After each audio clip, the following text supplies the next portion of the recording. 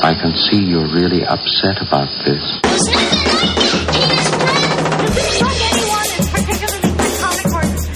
I want more life. Fucker. Soylent Green is made from people. 60-gallon is sufficient. What is the Matrix? Nothing seems right. Slave. I was cured, all right. Dead or alive, you are coming with me. It seems you've discovered your unpleasant nature. Just a minute, ladies and gentlemen. I think something is happening.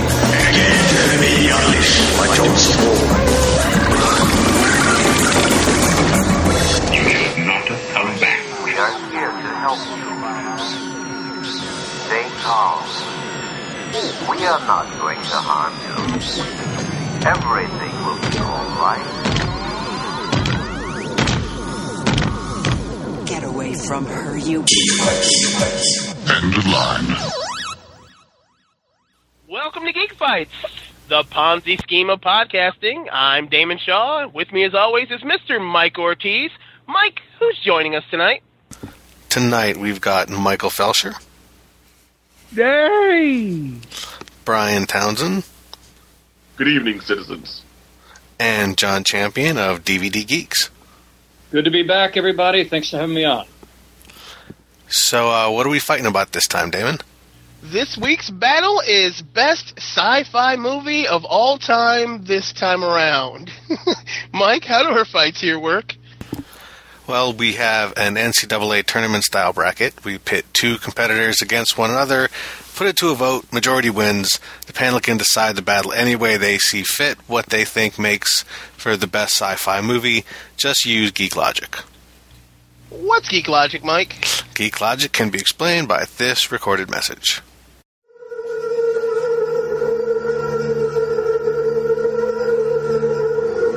If Webster's Dictionary were enlightened enough to have an entry on Geek Logic, it would define it as any argument you can use to back up your choice.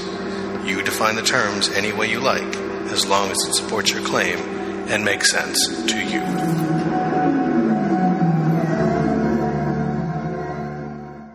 And that's Geek Logic. All right. Wow. Let's start the fights. We're going to jump right in with you there, Michael. It is Flash Gordon from 1980 versus Dune. Well, thank you very much. This is a very interesting matchup right out the bat. Neither film was particularly well received when it came out. Flash Gordon, I've always enjoyed Flash Gordon immensely. It's a great campy. It's probably one of the best examples of just out-and-out camp actually working. The casting in the movie is half spot on, half completely wrong, but when it gets, Max von Sydow as Ming the Merciless is about as perfect a casting as there's ever going to be in, the history of the universe. So, and it's got a great tone. It's got that wonderful Queen soundtrack and that ridiculous production design that actually goes around, so far around being bad, it actually ends up being good again. It is a delightful film. However, I really got to say, I have a message for people out there listening right now. I think it's really time for you all to come to grips with the fact that in 1984, David Lynch did an adaptation of Frank Herbert's Dune, and it sucked. It sucked in 1984. It was a pile of shit. Even David Lynch has admitted that the film doesn't work. And this is the guy who makes films like Inland Empire and Lost Highway and Twin Peaks Fire Walk with Me. Even he says it doesn't make any sense. What the fuck is wrong with you? The truth of the matter is, Dune failed. It's no fucking good. The sets are ridiculous. The special effects are dated and tiresome. The acting is way over the top, and even it manages to be stiff at times. You got Sting running around with no fucking shirt on going, I will kill him. Everyone seems to be completely confused, and he makes a complete mess of the source material. It sucked. Let it go. There has been this movement that has existed for the last almost 30 years now to somehow give credence to this film. No, the longer version's better. No, the TV version's better. No, the goddamn Pakistani cut I saw was 4 hours long. It was fucking brilliant. No, it wasn't. There's no version of this film that works. So the only ones that are longer are simply that. Longer. It is a pile of crap. It failed. So your vote Stop is? trying to make it good. It will never be good. And your vote goes to Flash Gordon? Yes, it does. Okay. Brian. Well, thank you for letting me follow that, Damon. And what Michael said in a nutshell is that Flash Gordon worked. Dune did not, unless, of course, you are looking for some sort of film suppository. Therefore, my vote goes to Flash Gordon, because we only have 14 minutes to save the Earth. All right. Another vote for Flash Gordon. John. Michael, I would kiss you on the mouth after that monologue about Flash Gordon. You summarized my thoughts to perfection. In fact, I'm ready to just call it a night and name Flash Gordon the best science fiction movie of all time. So, yeah, Flash is the savior of the universe, and no question about it that it dominates this round.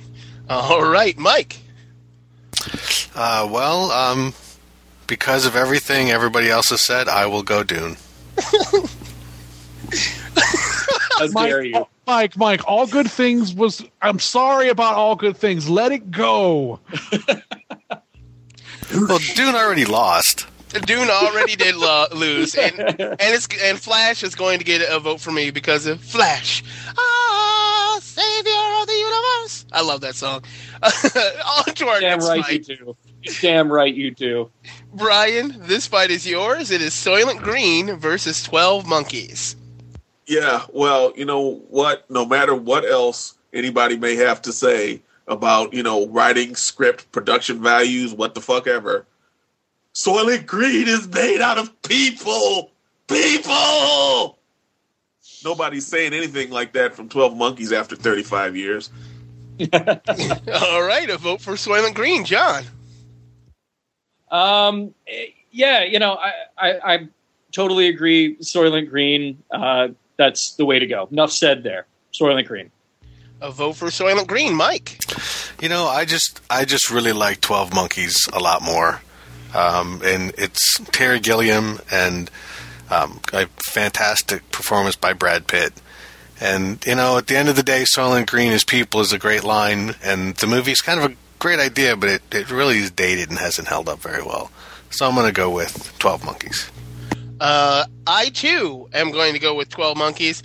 I like Bruce Willis a lot. I can't really vote against him. And he plays a crazy person really well until you find out he's not crazy. He was sane the whole time. He was telling the truth. I love that movie. I'm going to go 12 Monkeys. It's all tied up and coming down to you there, Michael. For the sake of brevity, 12 Monkeys has 12 more monkeys in it than Soylent Green does. So I would have to go with 12 Monkeys. A vote for 12 Monkeys, and 12 Monkeys is moving on.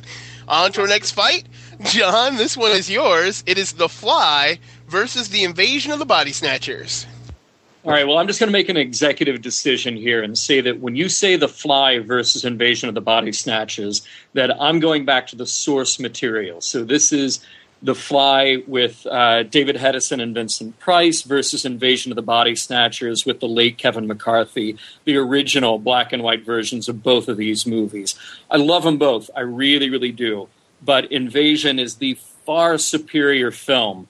Now, if we get into remakes, I think I would have to flip-flop there, and the remake of The Fly is better than the remake of Invasion of the Body Snatchers. But I'm going to call it original. We got to go with the source, and Invasion of the Body Snatchers still holds up, shot beautifully, acted great, all the way.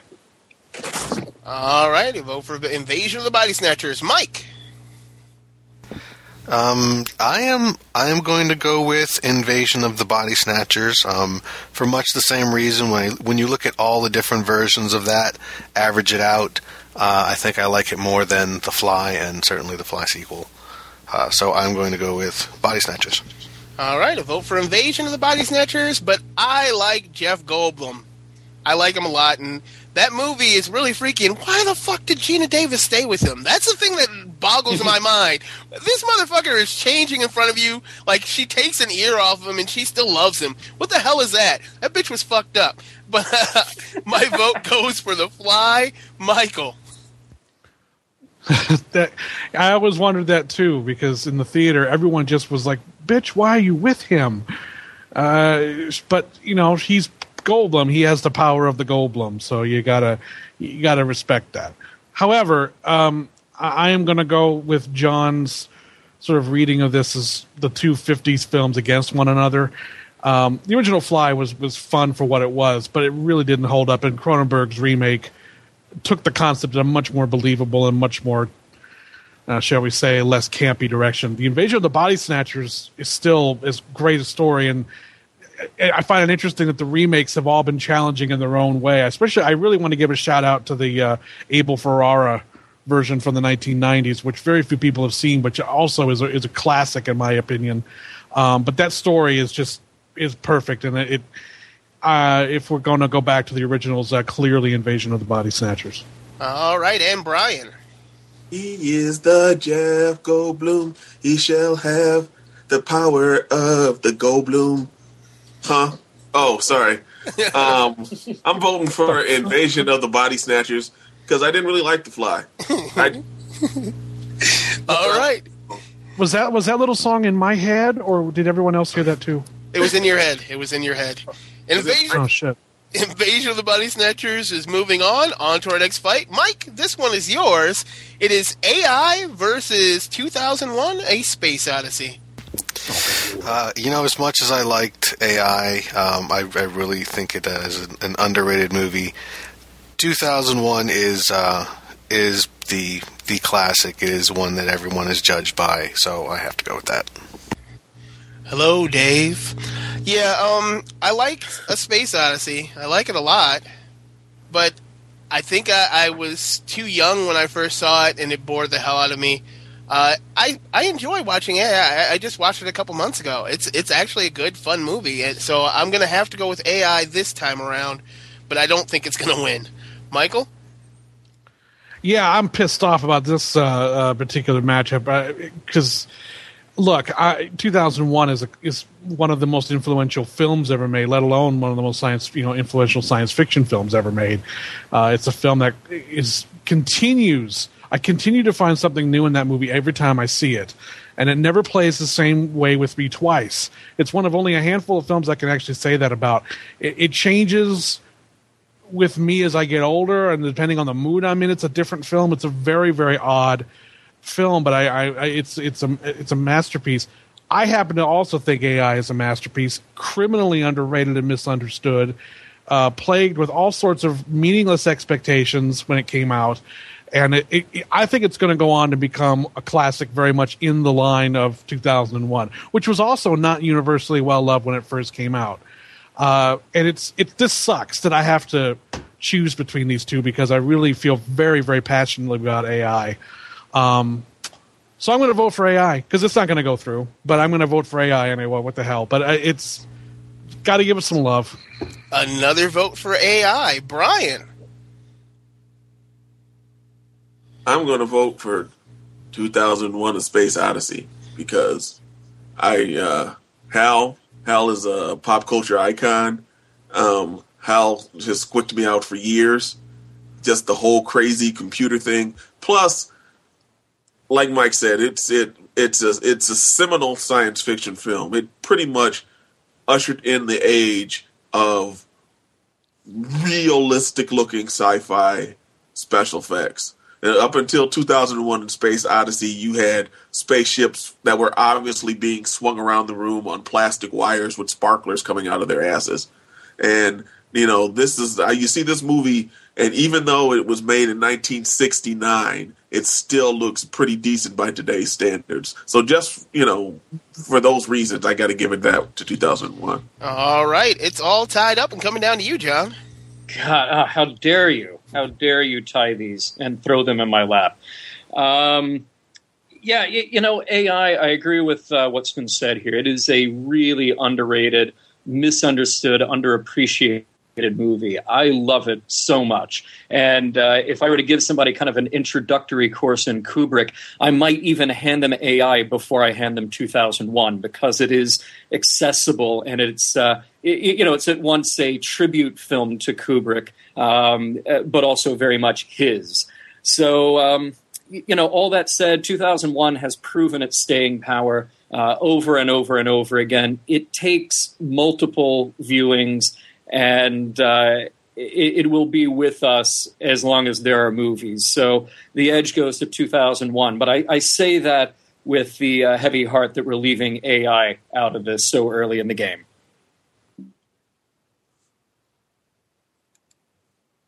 What, did I just shut down the show?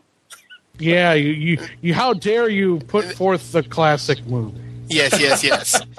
2001, on into the next round, on to our next fight.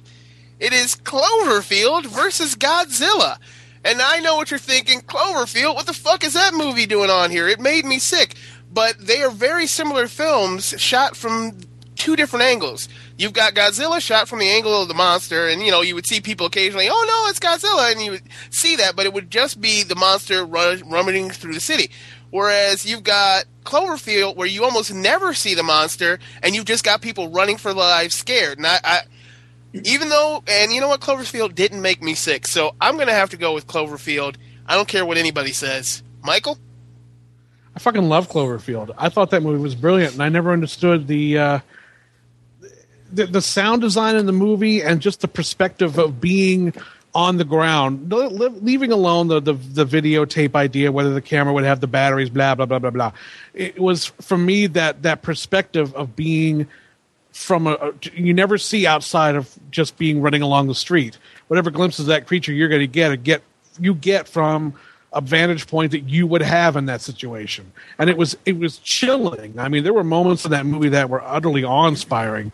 The original Godzilla is classic, and it of course stood for many, many things, and it's countless sequels and shitty U.S. remakes later on. But and in many ways, Cloverfield is the descendant of Godzilla. Without Godzilla, Cloverfield does not exist.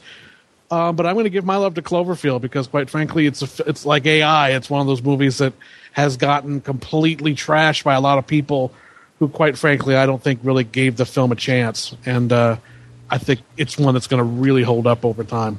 All right, a vote for Cloverfield. Brian.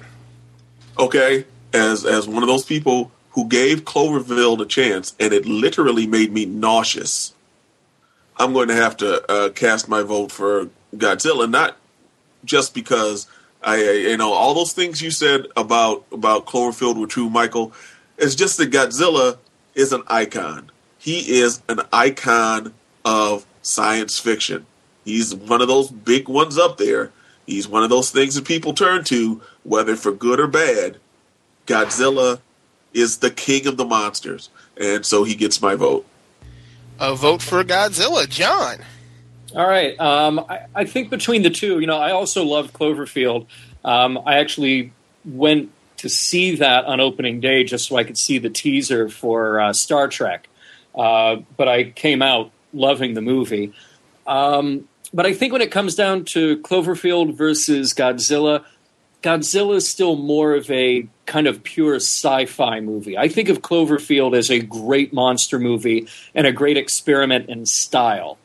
But Godzilla, with our 50 years removed retrospective view of it, was trying to say something about the nuclear attack on Japan and et cetera, technology out of control. And Cloverfield didn't really feel the need to do that. That's fine, good choice. But when it just comes down to sci-fi movie versus sci-fi movie, I'm going to call it Godzilla. A vote for Godzilla. It's all tied up. Coming down to you there, Mike. As much as I love Cloverfield, I'm going to have to go with Godzilla because, like everyone said, it's the icon. There are Godzilla comic books and action figures, huge numbers of action figures and statues, whole stores of them. You don't get bigger than that, and Cloverfield is just a kind of Godzilla anyway. So we'll have to give it to Godzilla. A vote for Godzilla. Godzilla. wins. On to our next fight. Michael, this one is yours. It is Star Wars A New Hope versus Avatar. Oh, this is a fun matchup. Star Wars. My whole problem with Star Wars, in terms of best science fiction, has always been it's fantasy. It's more of a Western in space than it is anything else. Is it strictly? Could this story also work not being set in outer space? Well, yeah, of course it could, because it has worked. But the problem I have is that Avatar is also the same thing. Avatar is essentially Dances with Wolves on another planet. So now it comes down to which one do I feel was more transportive, and which one was more interesting from, I get not maybe a technical standpoint, but which one was just kind of moved me more in terms of, I don't know, it's an interesting matchup because they're very similar films in some regards, but I think clearly Star Wars has had much more impact on the film universe than Avatar has so far. I mean, so I think at this point it would be silly for me to vote for Avatar over Star Wars, even though I don't think that Star Wars A New Hope is the strongest of the Star Wars films. It's the one that started it, so Star Wars. A vote for Star Wars. Brian. No, I'm tempted to step outside of the reins and instead of voting for Avatar, the James Cameron movie, I'm tempted to vote for Avatar The Last Airbender. If this were a vote between Star Wars A New Hope and Avatar The Last Airbender, even the shitty movie, I would give my vote to Avatar. But why? Because have you watched that series? That series is awesome. The series is the best series on television. Yeah, but so what? I mean, but even the shitty movie, and it was a shitty movie. What? So what? It's geek logic. I don't have to make sense to anybody but me. That is true. Okay? But now I'm going to give my vote to Star Wars. But I don't love Star Wars as much as a lot of other people do. So I'm not going to stay down this path if something else comes up. So right now, I hate James Cameron more than I like Star Wars or something like that. So Star Wars gets my vote. A vote for Star Wars. John. You know what? I don't know that I can really argue this about what is more sci-fi or less sci-fi or whatever. Plain and simple, Avatar I thought was an achievement, but it bored me. And Star Wars, from the time I was 5 years old, had characters that I could get behind. And man, that movie just moves. Avatar is like twice the length of Star Wars, and it feels like it goes nowhere. So this is so easy. Yes, Star Wars A New Hope wins. Another vote for Star Wars. Mike. 5 words. Star Wars changed my life. Star Wars. That was 6 words. No, I'm just fucking with you. Another vote for Star Wars. Gee, I wonder where Damon's going to vote on this. Really? You do You know. hate Avatar. I also dislike Star Wars A New Hope greatly. I, too, agree that Star Wars doesn't deserve to be on the list because I firmly believe it's a fantasy film. It's not really science fiction to me, but I was told that I have to put it on here because it's Star Wars, goddammit.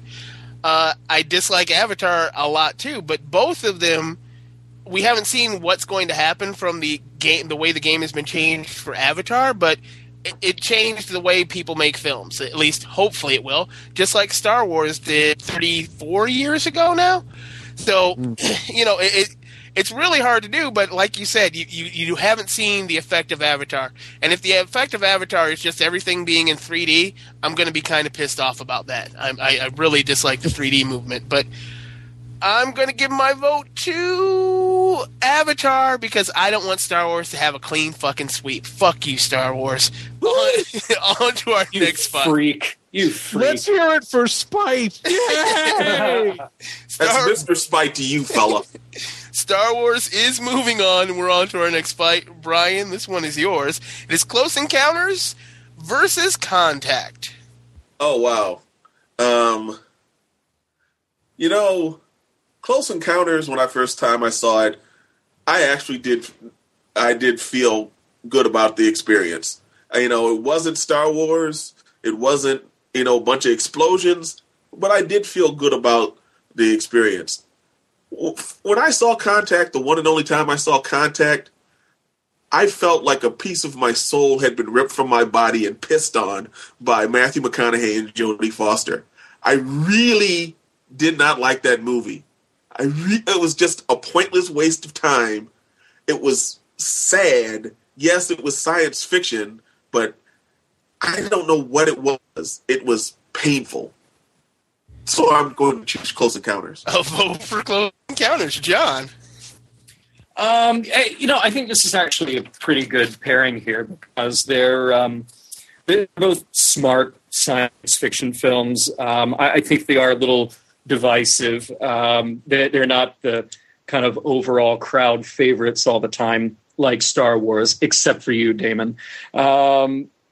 But I think the edge, again, here goes to longevity, pop culture, entrenchment, and in that case, it's going to go to Close Encounters. But I liked Contact. Didn't love it maybe, but I would defend that movie, just not in this case. Close Encounters. A vote for Close Encounters, Mike. I'm also going to go with Close Encounters. There's a scene in that movie when the big ship comes up over Bevel's Tower. That one shot is just beautiful. And for that alone, it's got to move on.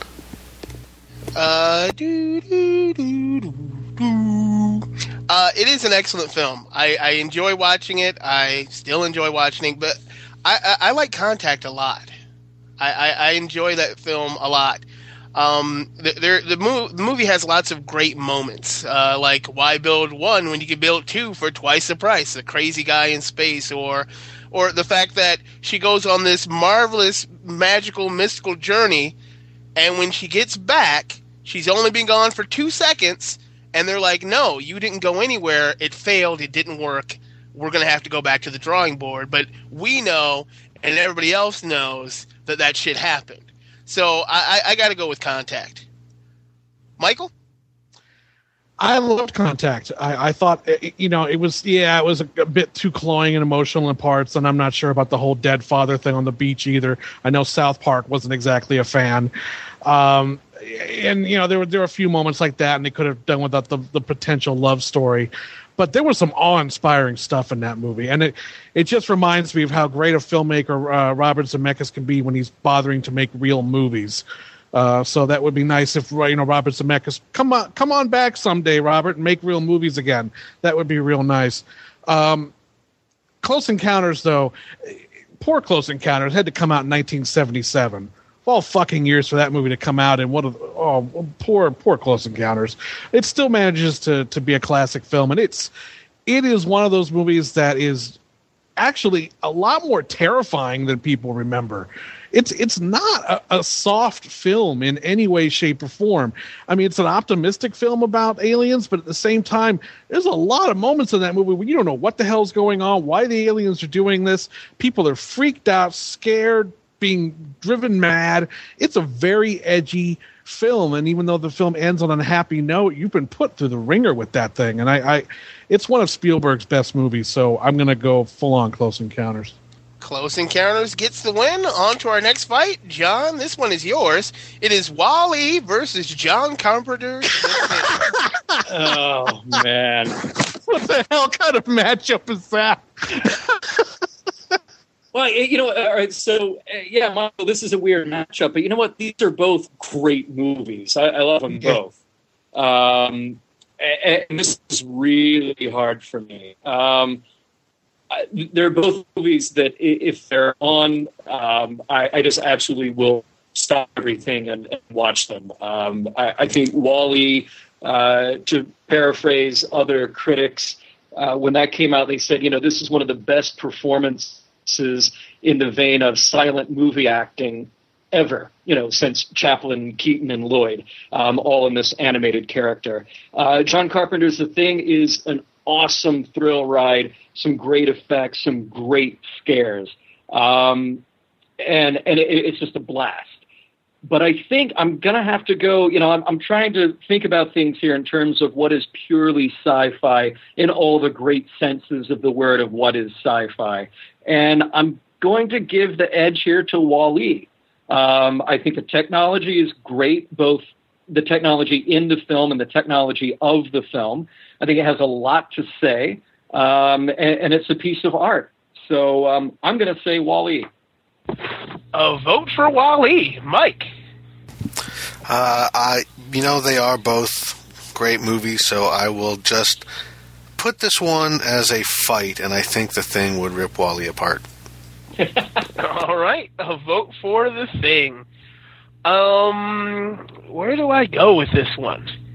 I like WALL-E. I like The Thing. I have nothing against either film. R2-D2. No R2. No R2? No R2. R2-D2 with rocket packs? No R2? No R2-D2. Okay then. Well, it's cold outside, so right now I really wouldn't want to watch that movie, the Thing, just because of that. All this snow and cold, and I hate thinking about it. And WALL-E just has lots of trash and fat people, and I like trash, and I'm fat, so I'm going to go with WALL-E. Michael? What the flying fuck was that? Geek Logic, sir. Geek Logic. No, that's the Geek Logic, my ass. Anyway, good Lord. Look, I am a Pixar junkie. I have been a Pixar junkie since day one with those guys. I think every time they hit it out of the park, and I would never vote against a Pixar movie ever. Except that John Carpenter's The Thing is one of the best sci-fi thrillers ever made, maybe the best sci-fi thriller ever made. It is, and I view it as even more pure sci-fi than WALL-E in some ways, because it's sci-fi on a molecular level. This is a creature that could come to Earth and literally assume the form of anything it comes into contact with, and if it gets into a public area or a populated area, we're fucked. So these guys are literally put in the position of having to save humanity at the same time to save their own lives, and realizing that there's not going to be a happy ending. This movie, almost from the first, I'd say, half hour, that there is not going to be a happy ending to this, and it has one of the best endings I've ever seen in a movie. It just pretty much leaves things open, but not really. And you've gone through this amazing journey with these people who have had to just fight off something that they cannot comprehend, yet that they cannot deny. And also, the creature effects still have not been topped. This is before CGI, before any of that, and they still have not been topped. They are absolutely mind-blowing, creepy, and John Carpenter knows how to light a fucking hallway and make it creepy without anything going on. It's got a fantastic cast, and it just... nothing in that movie. It does make it's a lean, mean machine of a movie, and yet it's very solemn, very, very quiet at times. It's not a very loud picture. This is a film that really gets most of its juice just from the silences in the picture. The Thing. I'm voting for The Thing. You're going Thing. It's all tied up. Coming down to you, Brian. Did your buddy Tom Savini work on the Thing, Michael? No, my buddy Don Savini did not work on The Thing. It was Rob Bottin. Oh, okay. Rob Bottin did effects for The Thing. Well, then I'm going to feel a little bit better about crushing your hopes and voting for WALL-E. Oh. Because, man, what you said, everything everybody else said is true. But once again, you said it, Mike. You know that The Thing is not going to have a happy ending, and you know that WALL-E is. And sometimes you just want a happy ending. So, WALL-E. And WALL-E is moving on. I paused there on the off chance that somebody was going to change their vote. WALL-E moving into the next round. On to our next fight. Mike, this one is yours. Why were you pausing? The only person who should have changed their vote should have been you lame motherfucker. You know, just for that, I am not going to change my vote. Fuck. Oh, you weren't going to change your vote anyway. You know what? Yeah, you weren't going to change your vote. Yeah, I might have, because I really did feel bad. Michael did make a very good argument there, and he won't be able to continue on with it. All right. On to our next fight. Mike, this one is yours. It is The Day the Earth Stood Still, the non-Keanu version, versus Gattaca. Klaatu Barada Nikto. I'm voting for The Day the Earth Stood Still. All right, and we're talking the non-Keanu version, so I've got to go with Gattaca. No, I actually I love Gattaca. Gattaca is one of my favorite movies. I like my favorite moment in that film, because I know it's not making it out of this round. My favorite moment in that film is when Jude Law starts scrubbing down his body and then climbs into the furnace and kills himself. It doesn't make any sense because he doesn't need to kill himself. He's technically broken the law, but what are they going to do? Put him in jail? The other guy's already in space. So I've got to go with Gattaca. Michael? Day the Earth Stood Still.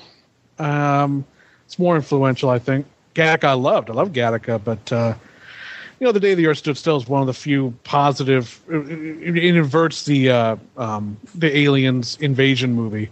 The alien's the good guy and we're the assholes. I still don't think it's that great a film overall. I think it's a little dull, a little stagey.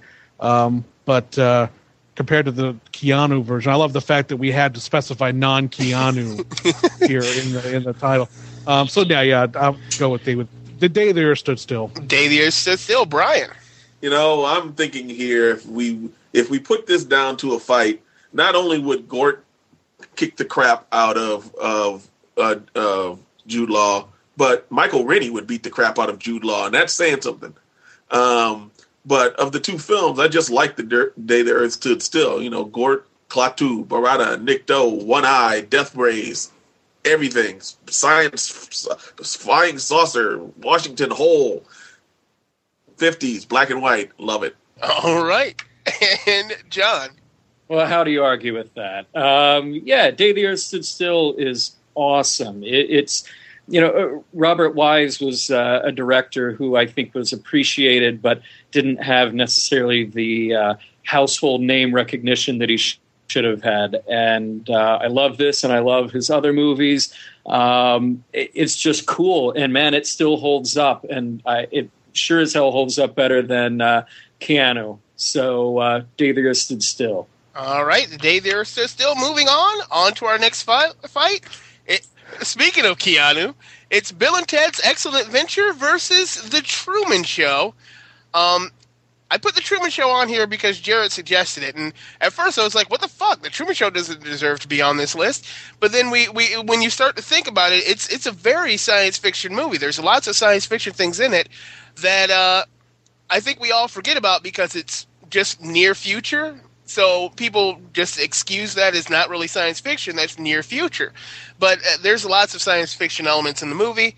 And as much as I love Bill and Ted's Excellent Adventure, it's a fun movie. I'm going to go with Truman Show. Just for me. Michael? Yeah, I agree that Truman Show belongs on this list. I think it's a very narrow definition, but it deserves consideration. And it's a terrific movie. I love Peter Weir. And interestingly, it's written by Andrew Niccol, who wrote Gattaca. So he's represented on this thing twice. I have a problem with Truman Show, though. I lived in Charlotte, North Carolina when I saw it. And when I saw the movie, halfway through, Harry Shearer comes on as this sort of talk show host who's like doing this call-in portion about the Truman Show in the movie. And he says, and a caller from Charlotte, North Carolina, come on in. Everyone in the theater cheered. Hey, Charlotte, North Carolina. And this is the voice we heard. Yeah, that there Truman Show, I don't like it so much. And it was like, oh, God. Oh, that fucking tired Southern stereotype rears its ugly head once again. So fuck the Truman Show. I'm going with Bill and Ted. Vote for Bill and Ted. Brian. Really? Is there any question as to whether I'm not going to vote for the film that's the serious social commentary or the film about two doofuses who rule the world? I'm going to vote for Bill and Ted. John? Yeah, I do think that Bill and Ted is the more sci-fi of the two, but I think Truman Show was really smart, and it was one of the last things I really liked Jim Carrey in. So we're going to go with Truman Show. Oh, vote for Truman Show. It's all tied up and coming down to you there, Mike. Wow. Well, I'll definitely agree that The Truman Show is a sci-fi movie, or very close to being a sci-fi movie. But I got to vote for Bill and Ted, because if we don't, they're just going to go back in time and change it and win. Yeah, they do have a time machine. Bill and Ted, moving on into the next round. On to our next fight. Michael, this one is yours. It is Moon versus Forbidden Planet. Well, that's interesting. Yeah, Moon is... this one's going to be a look back. Give that. I would love to see 20 years in the future and see what reputation Moon has. I think it's going to end up being kind of like an AI or 2001, where it's one of those rare, great, heady sci-fi films that comes out that people are really going to get a lot more out of in the future. I think it's a modern classic already, in my view. I mean, I feel really strongly about that movie.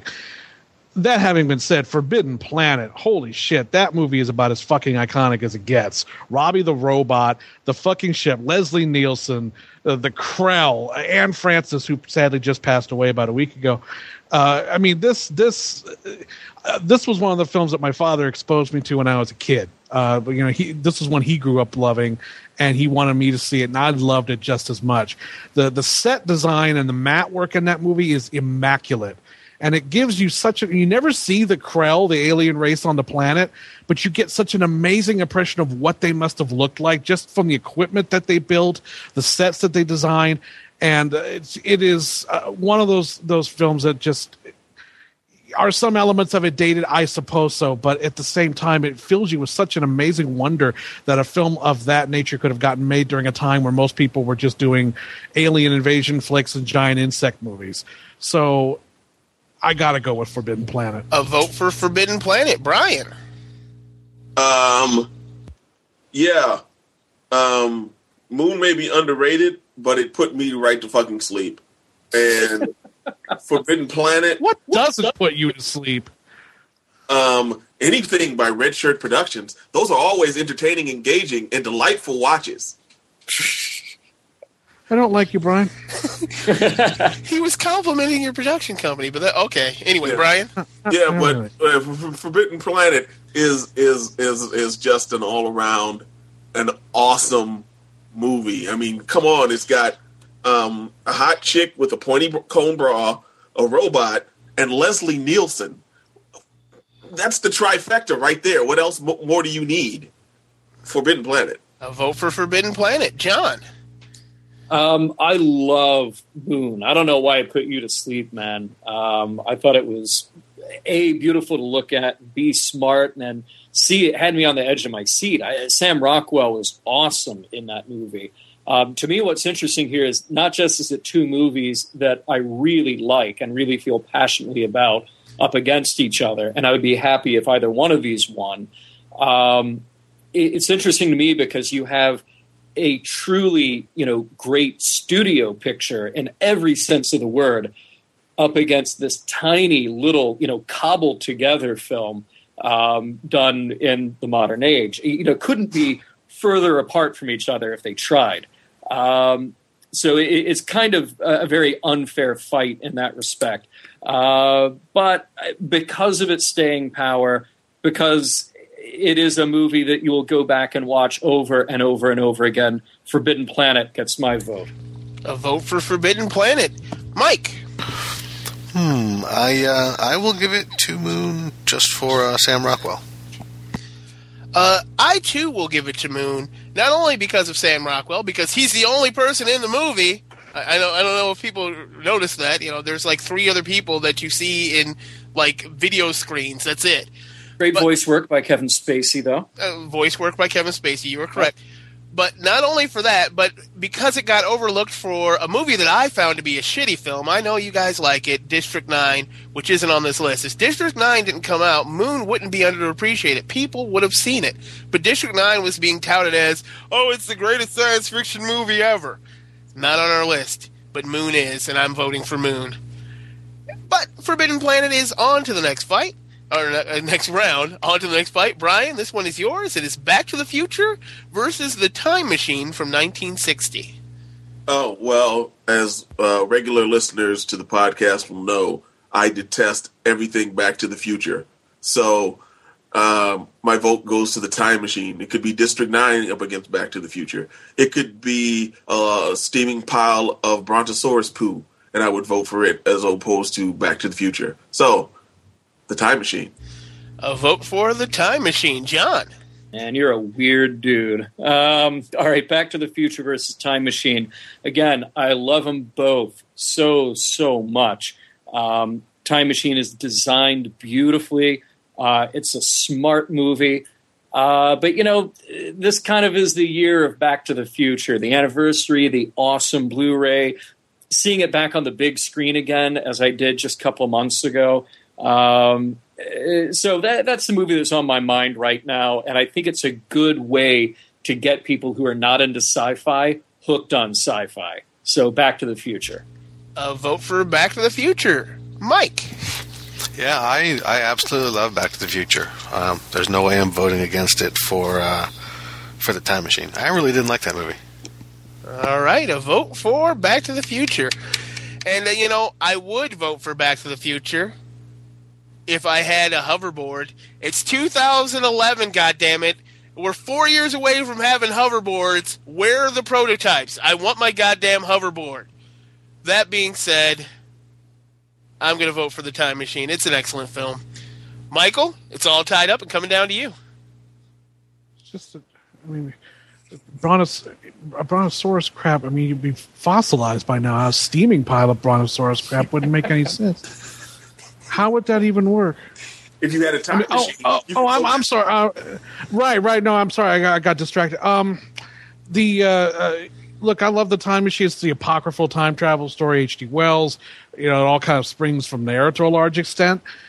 I saw that movie not too long ago. For all its creativity and for all the positive aspects of it, it really hasn't aged that well. And there's elements of that movie where it's just kind of like, ooh, boy, I don't know if that's one of, like, Forbidden Planet, I would show it to anybody at a drop of a hat. I don't know if I would do that with The Time Machine so much. And Back to the Future is just an insanely clever film that, for me, because of the fact that it's a time travel movie, kind of gets away with the fact that it takes place in the 80s, because you could just say, well, that's when it took place. It's almost a period piece now. But it works. It's still a very, very clever, very well-acted film. And, I think they would have a better chance of traveling back in time and making things work than the guy from The Time Machine. And also, The Time Machine inspired a really shitty remake a few years ago with Guy Pearce.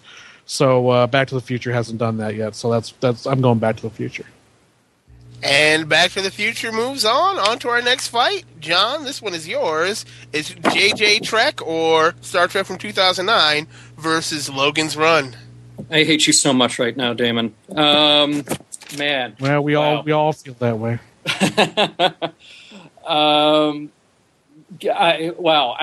We could do a whole show just on these two movies. Logan's Run is so oft maligned and incorrectly so.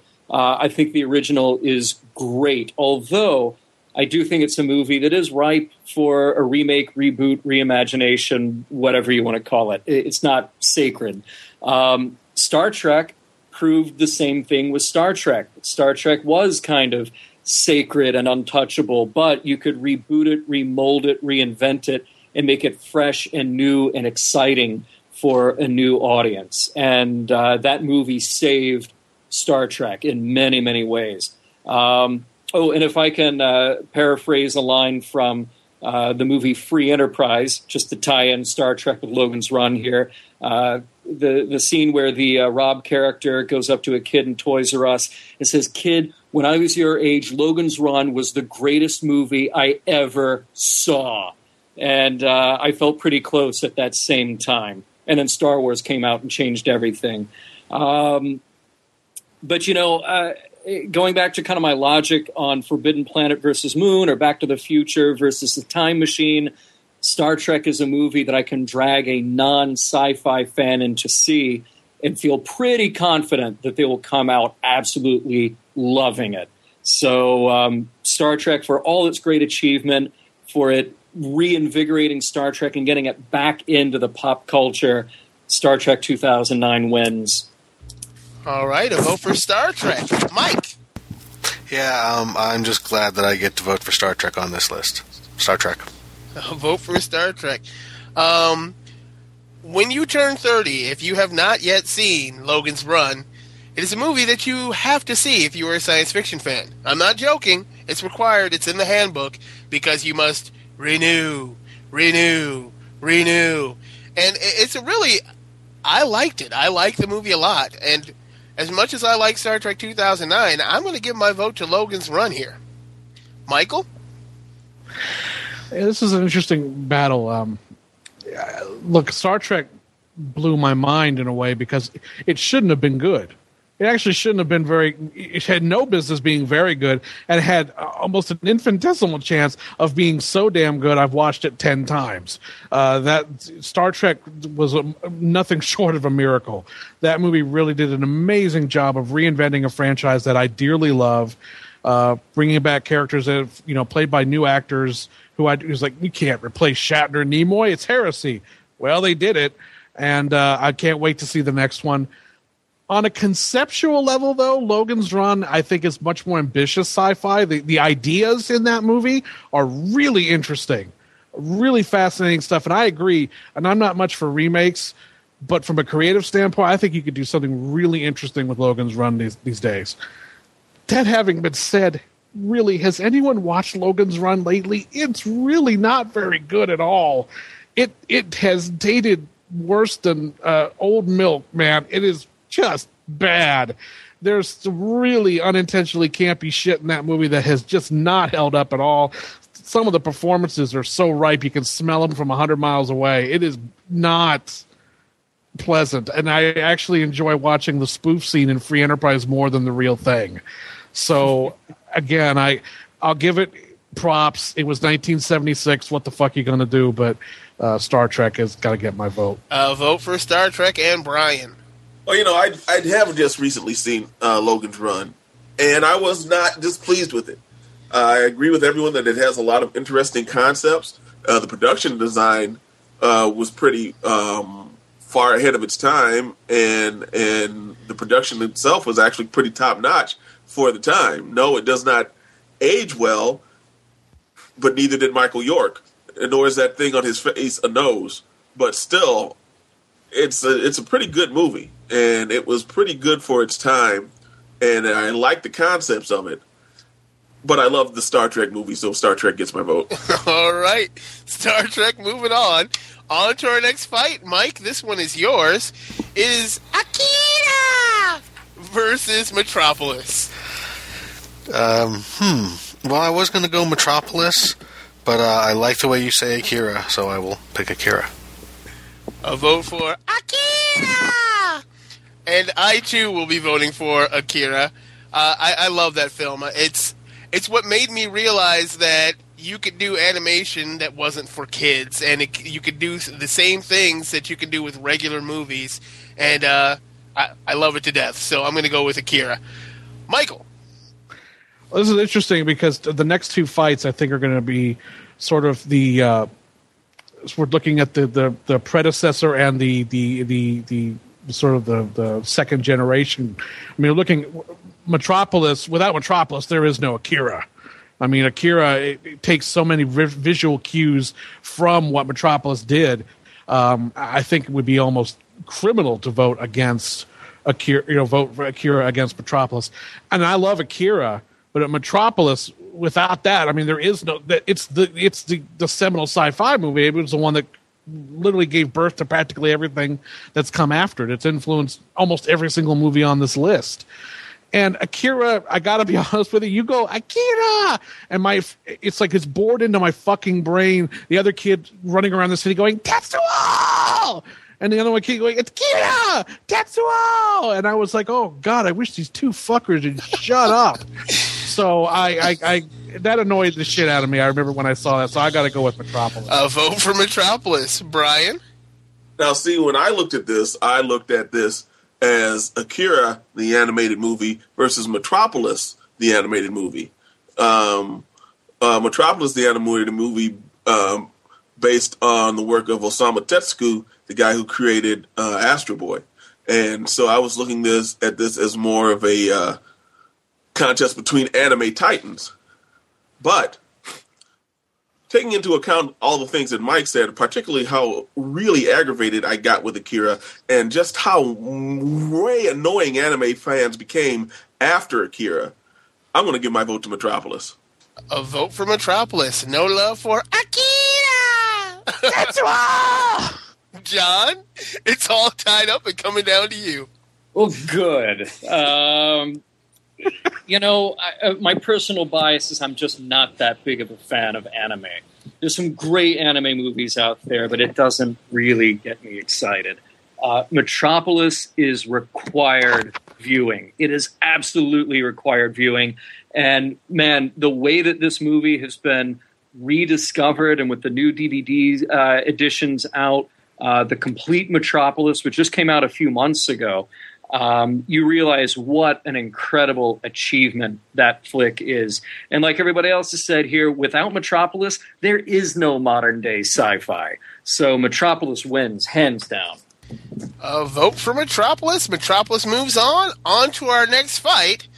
It is Blade Runner versus Dark City. And I have said over and over and over and over and over again how much I don't like and don't really care about Blade Runner. I can almost say the same thing about Dark City, but I actually do like Dark City. I don't know why. I enjoy the film. It's really fucked up and twisted. But, without Blade Runner, there is no Dark City. And I gotta go Blade Runner on this one. Michael? Yeah, like I said, this is, again, Dark City does not exist without Blade Runner, clearly. And Dark City is a great fucking science fiction movie. In fact, I think it's probably more pure sci-fi than Blade Runner is. Blade Runner is essentially a detective story set in the future, a future which is rapidly coming up.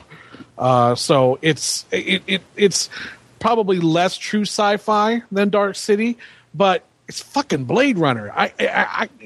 There's very few movies on this list that I'm going to vote against Blade Runner. I'm going to vote against Blade Runner. It just doesn't really fucking happen. But I would love to give a shout out to Dark City. Thank God for Roger Ebert for giving that movie as much love as he has, because I think he single-handedly kept it from being completely forgotten. And it is it's a brilliant film that's going to get played on, get much more attention in the years to come. But come on, come on, it's like the end of Chinatown. Forget it. It's Blade Runner. Vote for Blade Runner. Brian. Well, both of these being really good movies. I remember watching Dark City and enjoying it, but it just did not have the same impact for me that Blade Runner has had. It just doesn't carry through. It didn't touch me in the same way. I mean, I'm not one of these guys who knows Blade Runner back and forth, but I remember enough about it. I remember William Sanderson. I remember Rutger Hauer. I remember Daryl Hannah's character. I remember, wow, it was that Seong Yun was not crazy. Come on, that in itself is an accomplishment. So, Blade Runner is going to have to get my vote just because of its visual impact and it's in what it has affected sad just alone. All right, a vote for Blade Runner, John. Dark City is a cool movie, and I kind of came to that one late, and I was really glad that somebody introduced it to me, and I really dug it.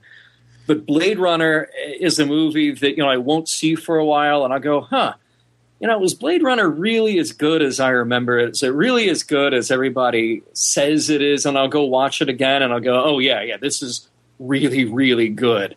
And I discover new things about it every time I watch it. So for me, the choice is pretty easy that Blade Runner is it. All right, a vote for Blade Runner. Mike, is it a clean sweep? Well, actually, yes. All right. I was trying to come up with something for Dark City, but no. You just couldn't. All right, last fight of the first round. Wow, this one went long. Michael, this is yours. It is Tron versus Planet of the Apes. Okay, unlike the previous two matchups, there's really no line of to be drawn between Planet of the Apes and Tron. These are very, very different science fiction films. I think they're the same. They're a guy taken from his own thing and put into a new thing with a bunch of people who are really weird. Yeah, there you go.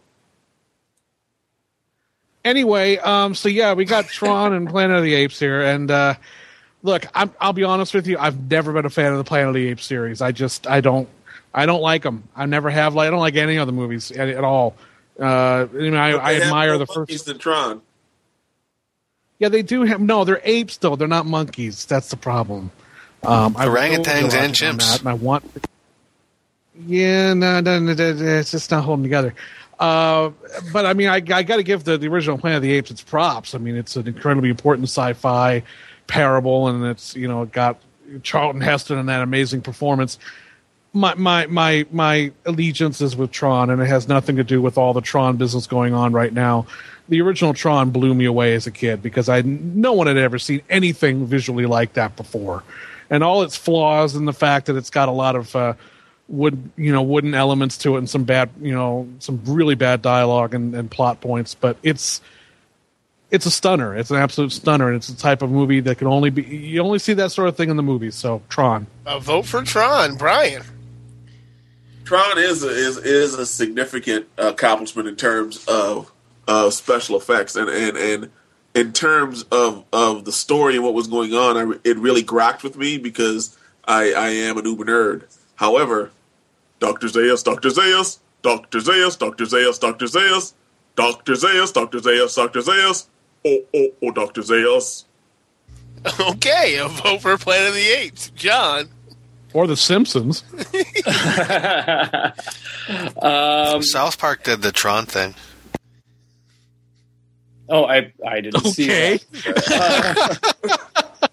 I love that. That was so funny. That went nowhere. Random. Simpsons did it. Yeah, I just saw Tron Legacy, and it reminded me of the weaknesses of the original Tron. And Planet of the Apes, dude, screenplay by Rod Serling. I just think that movie does hold up, and it's got a lot to say, all packed into the less than 2 hours running time. Not all the sequels were as good, but we're not voting on the sequels here. Love Planet of the Apes, so that one wins. A vote for Planet of the Apes. Mike. Yeah, Planet of the Apes, for sure. Planet of the Apes gets another vote. Wow. I you know what? Planet of the Apes has already won, so I will throw a vote to Tron because, god damn you, damn dirty apes. I don't really like them that much. So, Planet of the Apes. Moving on to the next round, we've got Flash Gordon, 12 Monkeys, Invasion of the Body Snatchers, 2001, Godzilla, Star Wars, Close Encounters, WALL-E, The Day the Earth Stood Still, Bill and Ted's Excellent Adventure, Forbidden Planet, Back to the Future, Star Trek 2009, Metropolis, Blade Runner, and Planet of the Apes. All moving into the next round. We'll be back after these short messages. Have you ever seen one? If you think you know fear, if you think you've faced pain, if you think you've seen evil, get ready to go. Cyclone.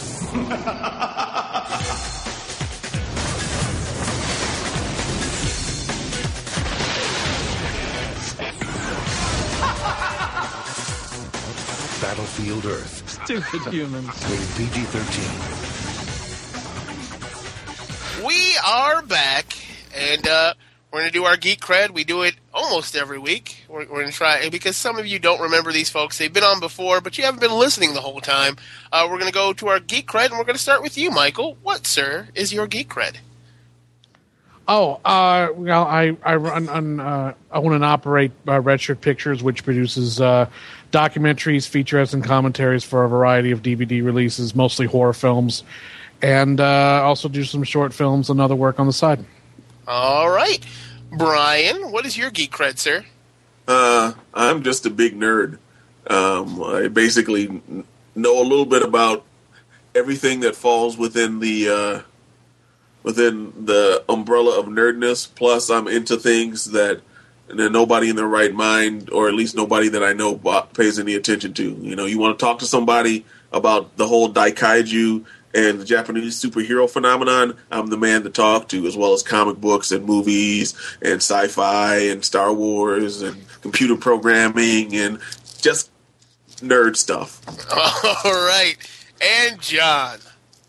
Hey, yeah, I'm a big geek from way back, and over the last 5 years I've been producing DVD Geeks, both as a TV show and a web show for a while, and now a radio show / podcast.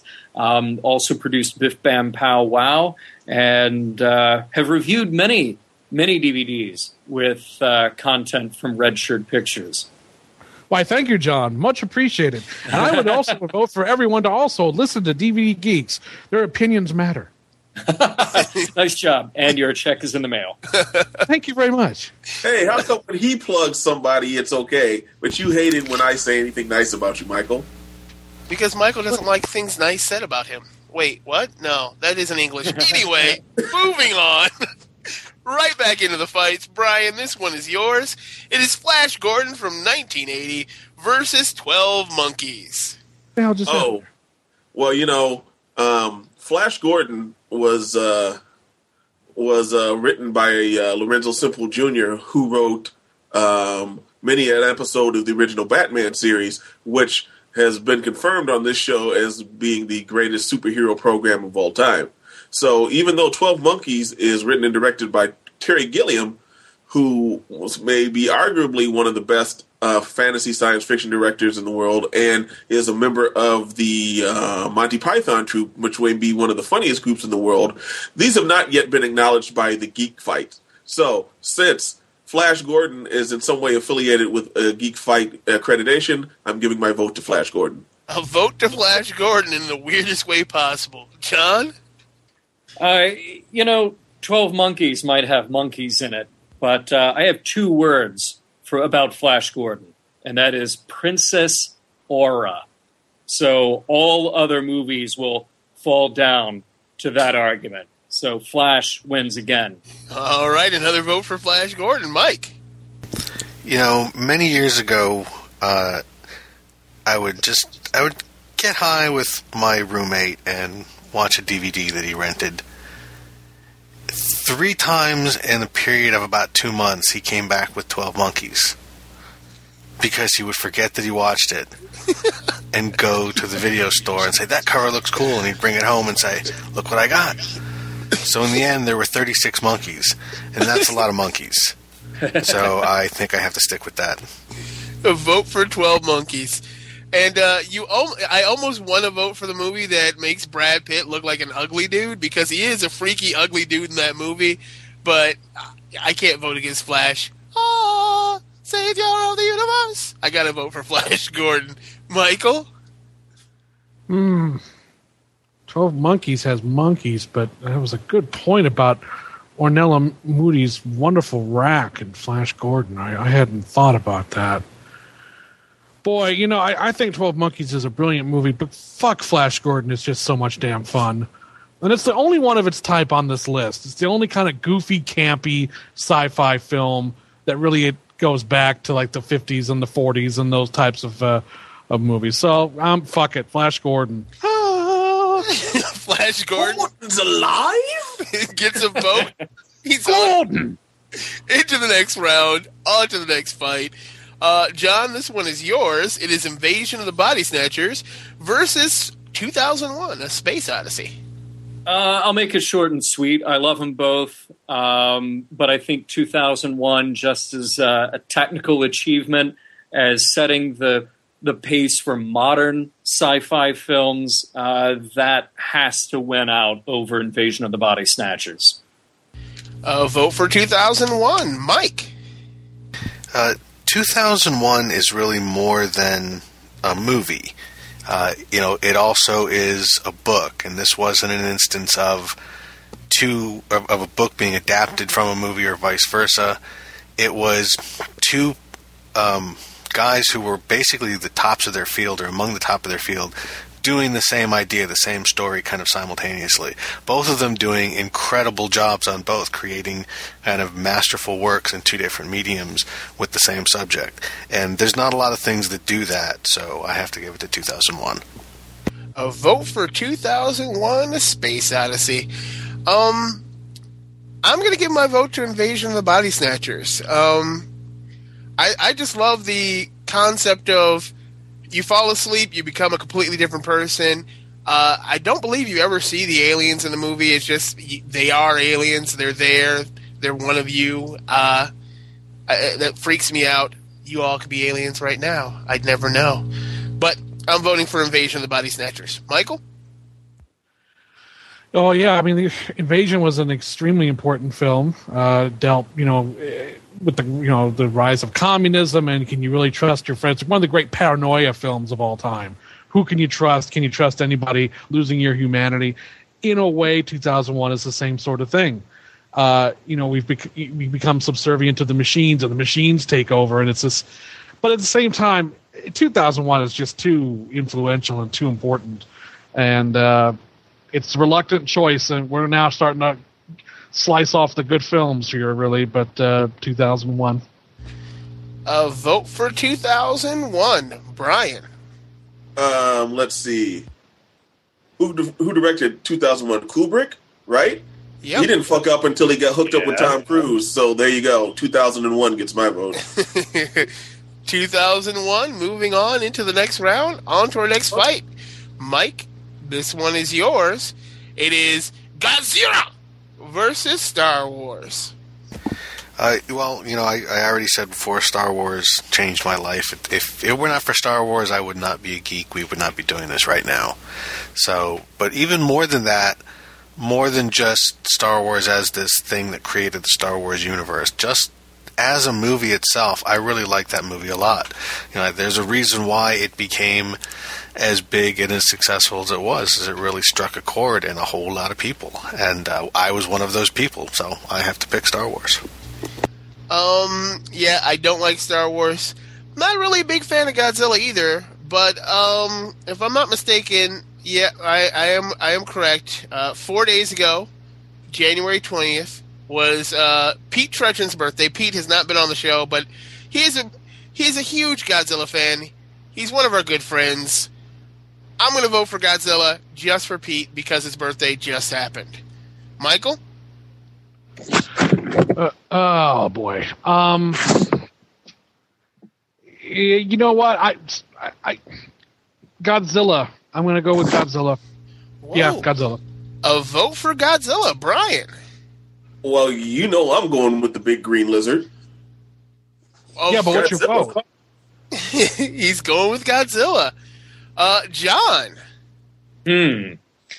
I'm really shocked that so far Godzilla has gotten the votes that it has gotten. But I'm going to swing things back to Star Wars because it is really, truly the most important science fiction film of the last 40 years.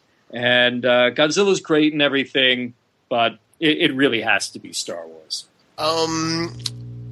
You are absolutely right. I was only voting for Godzilla because I didn't think anybody else would.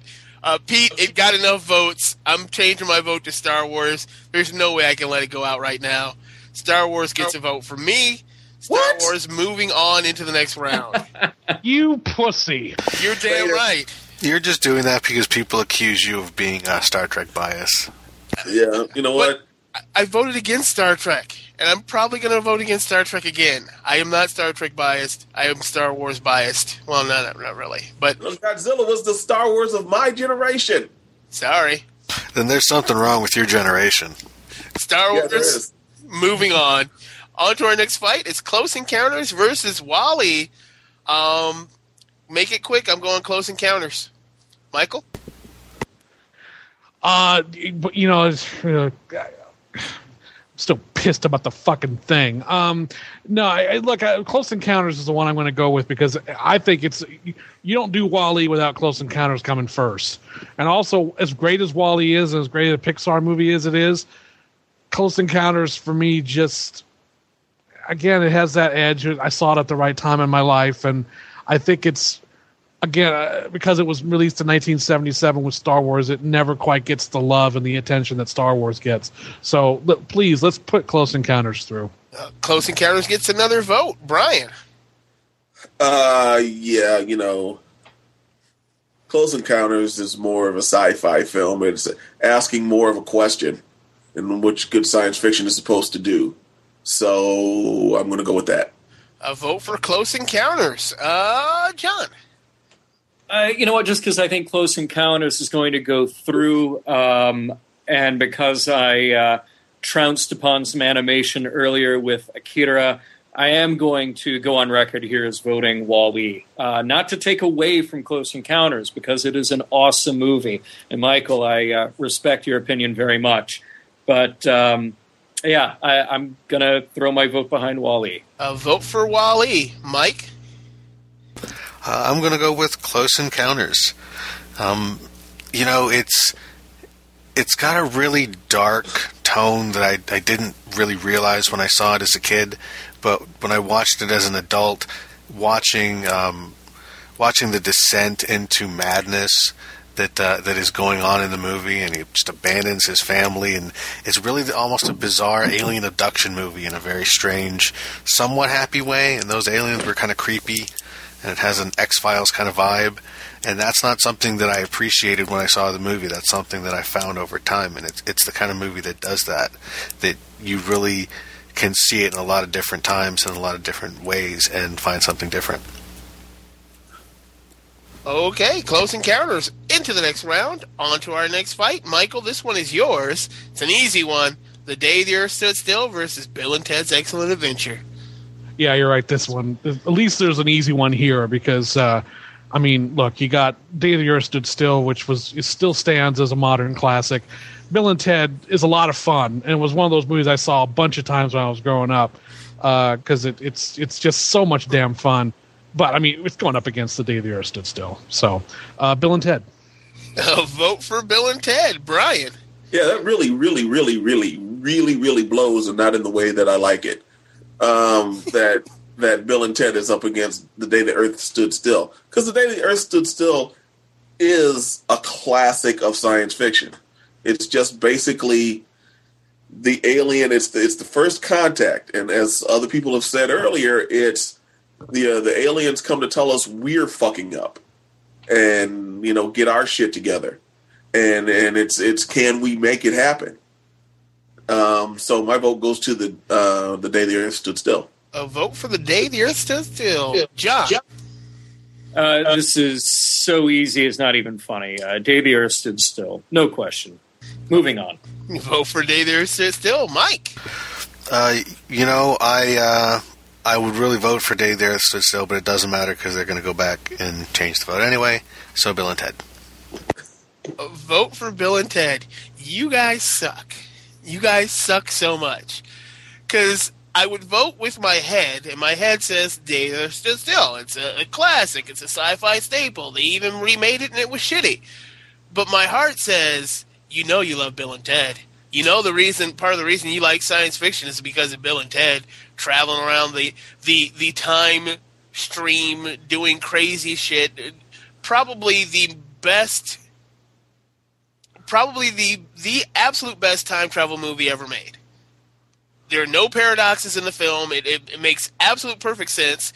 Hey, dude, you know what? We need those keys. Well, we're going to travel back in time. I'm going to take them from my dad, and we're going to put the keys there. Dude, you did steal your dad's keys. I got to go Bill and Ted. I can't vote against my heart. I got to go Bill and Ted. Bill and Ted moving on into the next round. Wow. Whoa. on to our next fight. Brian, this one is yours. It is Forbidden Planet versus Back to the Future. Oh, yeah, Forbidden Planet all the way. I mean, Back to the Future is as people have been want to say, it's a crowd pleaser, and it's a real popular film, and people like it, and they think it's cool. But in terms of being a sci-fi movie, it's not really a sci-fi movie. It's more like a romantic comedy that's got layers of sci-fi elements in it. A time machine. Like I said, a DeLorean time machine. I did not say that it was mad scientist elements. I said that but Forbidden Planet is hardcore. Spaceships, robots, aliens, thought machines, hot chicks, ray guns, hot chicks, robots. All of that stuff is in Forbidden Planet. You guys can like Back to the Future better, but it's not better sci-fi. All right, a vote for Forbidden Planet. John. Wow. Yeah. Well, that was an interesting argument, except Time Machine. They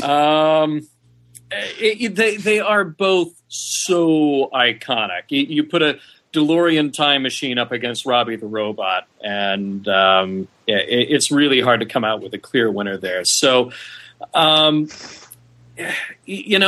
would go Forbidden Planet. I really, really would. But just to make things interesting, I'm going to say Back to the Future, just because the first vote was Forbidden Planet. All right, a vote for Back to the Future. Mike. Forbidden Planet is a classic. It is influential, but Back to the Future has a time machine, and if that moves on, then it'll be the time-traveling DeLorean versus the time-traveling phone booth, and I'd really like to see that fight. You're an asshole, Mike. But I'm even more of an asshole because I'm going to vote for Forbidden Planet and push it off to Michael. Michael, what's your vote? All tied up, coming down to you. Yeah, you are an asshole.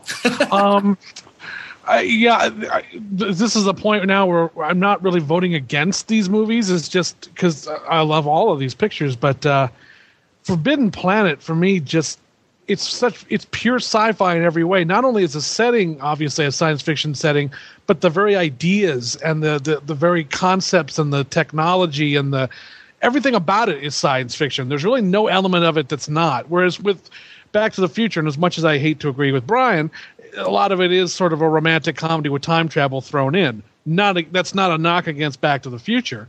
But Forbidden Planet was extremely layered and extremely deep for a film made back in, I think, 1954. I mean, it's got elements of Shakespeare's The Tempest in there.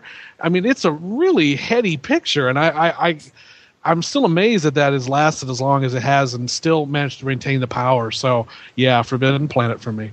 A vote for Forbidden Planet, and Forbidden Planet is moving on. On to our next fight. John, this is yours. It is Star Trek 2009 versus Metropolis. Well, this one kind of pains me because they are both right up there in my top 5 sci-fi films of all time. So it's kind of like, what kid do you hate more or love more? Man.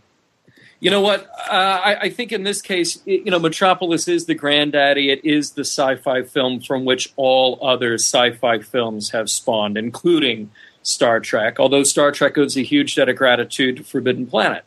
But I think in terms of approachability, in terms of me getting somebody turned on to sci-fi, I'm going to sit them down in front of Star Trek 2009. So it gets my vote. All right, a vote for Star Trek 2009. Mike? I'm going to second that. Metropolis may be a classic movie, but some point on this list, we just need to put the stuff that's a lot of fun, and that's Star Trek. All right. I'm not your daddy, I'm your grandpa. I'm not your daddy, I'm your grandpa. Grandpa. I got to vote for Metropolis, the granddaddy of all of it. Michael? Okay, that really threw me. Wow.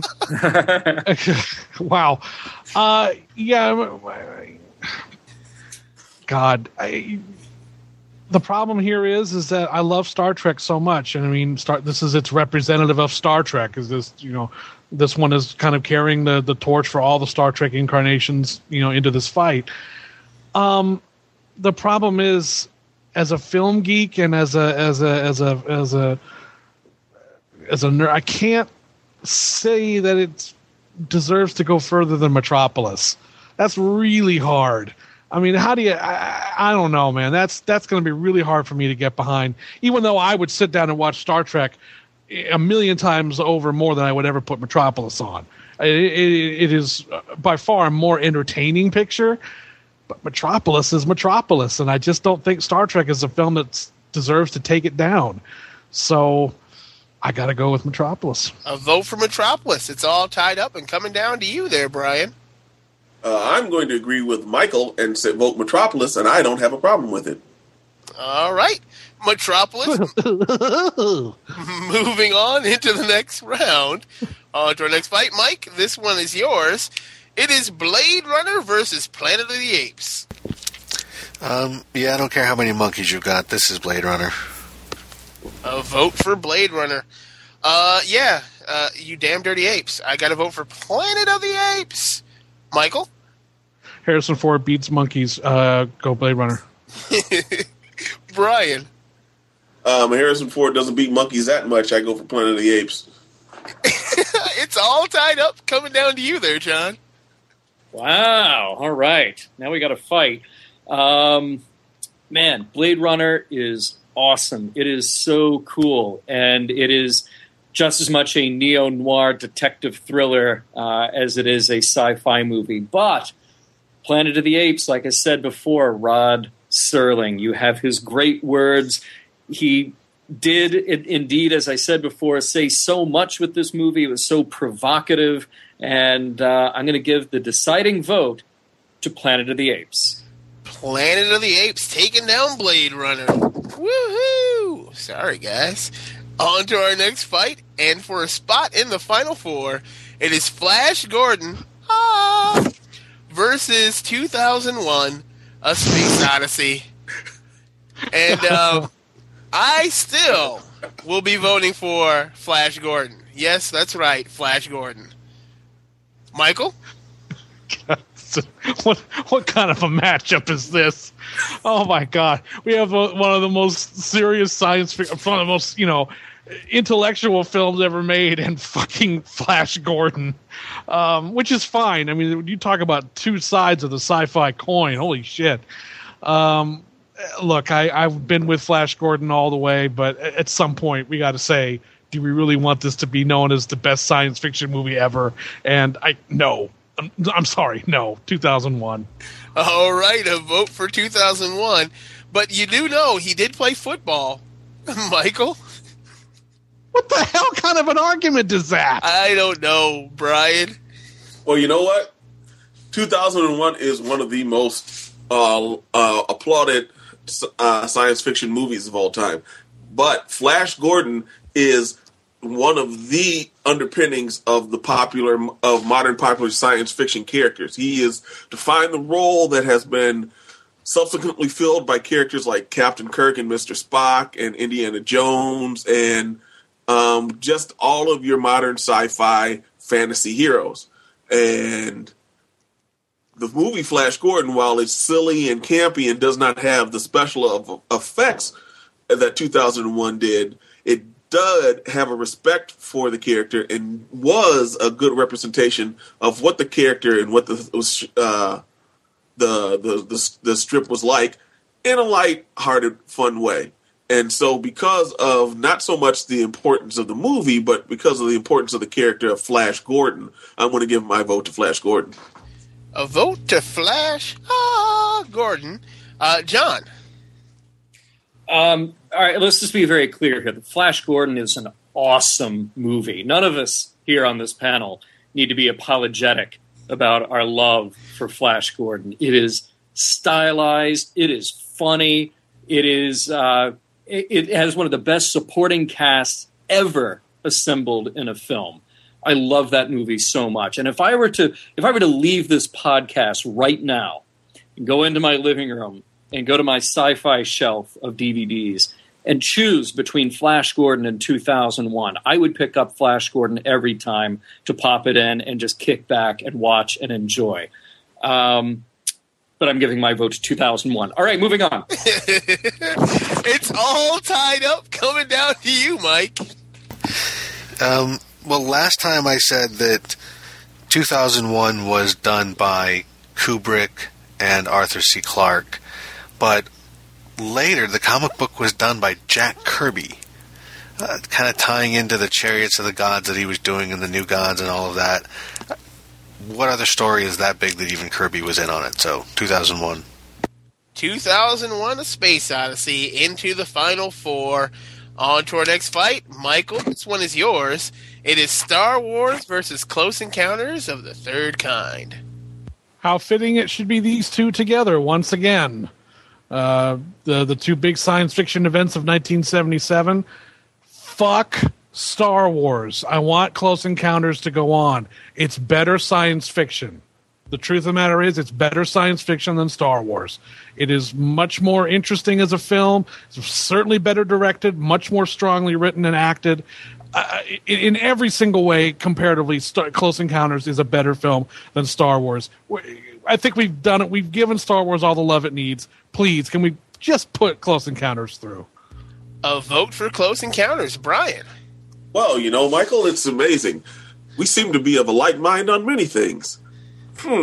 I also agree that Close Encounters of the Third Kind is a better science fiction story. I don't always agree that it's a better picture, but I do agree that it is a fine picture. It was well acted and directed, and it was not given the love it deserved at the time. So I am in agreement with Mr. Felcher and casting my vote to Close Encounters of the Third Kind. Close Encounters. I don't trust this. Gets another vote. John. You know what? The last round was really hard for me because Close Encounters against Wall-E. I just kind of picked Wall-E because I wanted it to have a vote. But I do think that Close Encounters is the superior film and the more important one to kind of keep going in this contest. But now the decision is easier for me. And I think hands down, in terms of movies and their importance to me, Star Wars is far more important than Close Encounters. To me personally, a lot more fun, and I'm going to go with Star Wars. A vote for Star Wars. Mike. For me, this is much like the scene in Star Wars when Darth says, when you left me, I was but the learner, I am now the master, and then he killed Obi-Wan Kenobi. Here, Star Wars may have won back in 1977 or 78, but here I think Close Encounters has got to win. Even though Star Wars has gone on to be something more powerful than it could possibly imagine. But a vote for Close Encounters, and I will fourth the vote for Close Encounters with two words: Mashed Potato Mountain. Gotta love the Mashed Potato Mountain. Close Encounters. You know what? That does mean something. I know. It's Mashed Potato Mountain. But Close Encounter into the Final Four. On to our next fight. Brian, this one is yours. It is Bill and Ted's Excellent Adventure versus Forbidden Planet. Yeah. Let me see. Two movies that I love. Yeah, I want to give the vote to the one that's the more important film, except that I hate that shit. It really bothers me. So fuck it, Bill and Ted. There you go. A vote for Bill and Ted. John.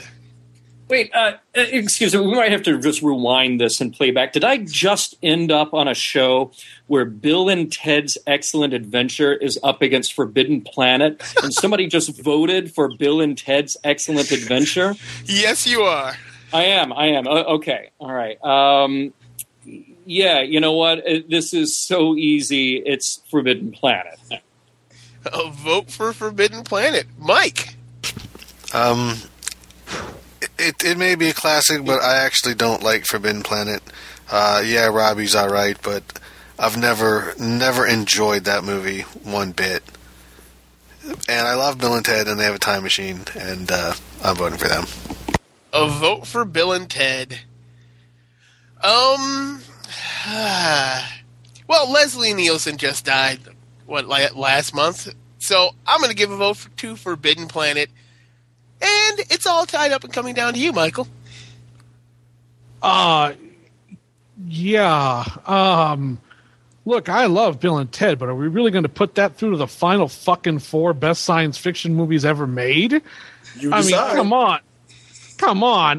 Look, I love Bill and Ted, but no. Forbidden Planet. A vote for Forbidden Planet. Forbidden Planet moving on into the next round, into the Final Four. And for our last spot in the Final Four, John, this one is yours. It is Metropolis versus Planet of the Apes. Wow, I mean, these are the kings here. These are the heavy hitters.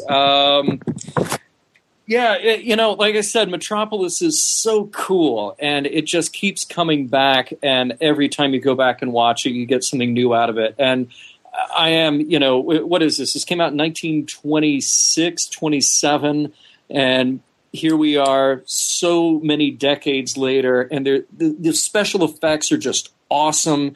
It holds up so well. Story's great. But I don't know, if I had to put a movie in front of somebody and say, here, just watch this, if you've never seen either of these, I think I would hand that person Planet of the Apes. I'll vote for Planet of the Apes. Mike? I will also vote for Planet of the Apes. I've never been a big fan of Metropolis. It's influential, but that doesn't really go as far with me. I really just kind of look at what did I get out of the movie itself. And I love apes. I love that movie. And it's got the Statue of Liberty sticking out of the ground at the end. Come on, that's a great movie. Planet of the Apes is a great movie, but it was remade by Tim Burton. So I'm going to go with Metropolis, just based on that. Michael? Yeah, fuck the apes. Fuck them up their hairy asses. Bend them over and fuck them until they are crying. I do not give a fuck about the apes. I hate them, and I hope they all burn in goddamn hell. Fucking Metropolis. It's all tied up. Coming down to you there, Brian. Oh, well, I hate every ape I see from chimpanzee to chimpanzee, but I'm still voting. Oh, for God's sakes, will you let the goddamn Simpsons thing go already? Jesus Christ.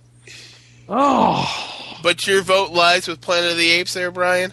Yeah, it does. Sorry, Michael. Well, Planet of the Apes, moving on into the Final Four. Our Final Four is 2001: A Space Odyssey versus Close Encounters of the Third Kind, and Forbidden Planet versus Planet of the Apes. Wow, Planet versus Planet. That's kind of weird. But here we go. Michael, jumping right in. This one is yours. 2001: A Space Odyssey versus Close Encounters of the Third Kind. This is a difficult choice because it's an intellectual choice versus an emotional choice to some degree. Although I think Close Encounters actually contains a lot of the elements that made 2001 such a great movie. It's got that very mysterious edge to it. You don't know what's going on a lot of the time, and the aliens always their intentions never really remain or never really exposed. I mean, we never really know what they were about. Obviously, they wanted to know more about us, but at what cost, and how were they trying to? There are no real answers at the end of Close Encounters, much like with 2001. It's a film that plays like a mainstream summer blockbuster, but it has the brain of a more independent film in many ways. So I think in many ways it's kind of the best of both worlds. So, and it's the film that has stuck with me more than the other one. And yeah, 2001 was influential. A vote for Close Encounters. Brian. 2001: A Space Odyssey. Okay, your computer didn't say it right, but that was a vote for 2001. John? No, I think that should count as a vote for 2001: A Space Odyssey. We have a write-in. I'm going to vote for that too. Yeah, I think Close Encounters is definitely they're both very smart films. They're both very complex and intellectual films that don't give a lot of easy answers. Close Encounters is the more approachable of the two. 2001, you need to know a lot going into it, and you need to really kind of spend time figuring it out after you've seen it. And it's not for the amateur movie watcher. But 2001 is just so damn cool that I have to give that edge to 2001. Both great movies, but really it's got to go to 2001 here. A vote for 2001: A Space Odyssey. Mike. This is definitely one where, like it's been said, my heart goes Close Encounters, my head says 2001, and I really want to go Close Encounters. I think it really does deserve a lot more respect than it's gotten, and it's gotten a lot. But 2001, first of all, has monkey people, which is kind of close, and it's got an ending that if you sync up right when he's going into the monolith with a Pink Floyd song, I can't remember what album it's from. It's from Metal. It syncs up perfectly. So I'm going to have to go with 2001. 2001: A Space Odyssey. And I will give a vote to Close Encounters. That movie kind of scares me, especially the beginning. You know, when they're coming after the little kid. At least what you think is they're coming after the little kid. That scared the shit out of me because I was a little kid. So I'm gonna give a vote to Close Encounters. But 2001: A Space Odyssey into the finals. Brian, this fight is yours. It is Forbidden Planet versus Planet of the Apes. Well, we have one typical science fiction epic of spacefaring adventurers, and one that is basically a social commentary on mankind, atomic war, racism, and a lot of the other social ills of the time. Because Planet of the Apes is a more modern film and makes more statements about contemporary issues, I'm going to give my vote to Planet of the Apes, plus it has monkeys. A vote for Planet of the Apes. John. Wow. Yeah. You know, I've really been championing Planet of the Apes every time we come to this category. But I think it's going to be a much more interesting matchup in the end to have 2001 versus Forbidden Planet. So, and you know what? I just have to think, what would I rather watch right now, right this moment? And the answer would be Forbidden Planet. So that gets my vote. A vote for Forbidden Planet. Mike? I will go with Planet of the Apes because that's the one that I would watch right now if I had to watch one. If you had to watch one, it'd be Planet of the Apes. If I had to watch one, it'd be Leslie Nielsen, Roby the Robot. I'm going to go Forbidden Planet. It's all tied up. Coming down to you there, Mike. Oh. Mike, oh. Sorry. Okay, that's all right. This is very easy for me because I can't stand those damn dirty apes. And although Brian makes a lot of very good points, Planet of the Apes was a very ambitious film in many ways. I give that film a lot of credit, and it has a fantastic score by Jerry Goldsmith.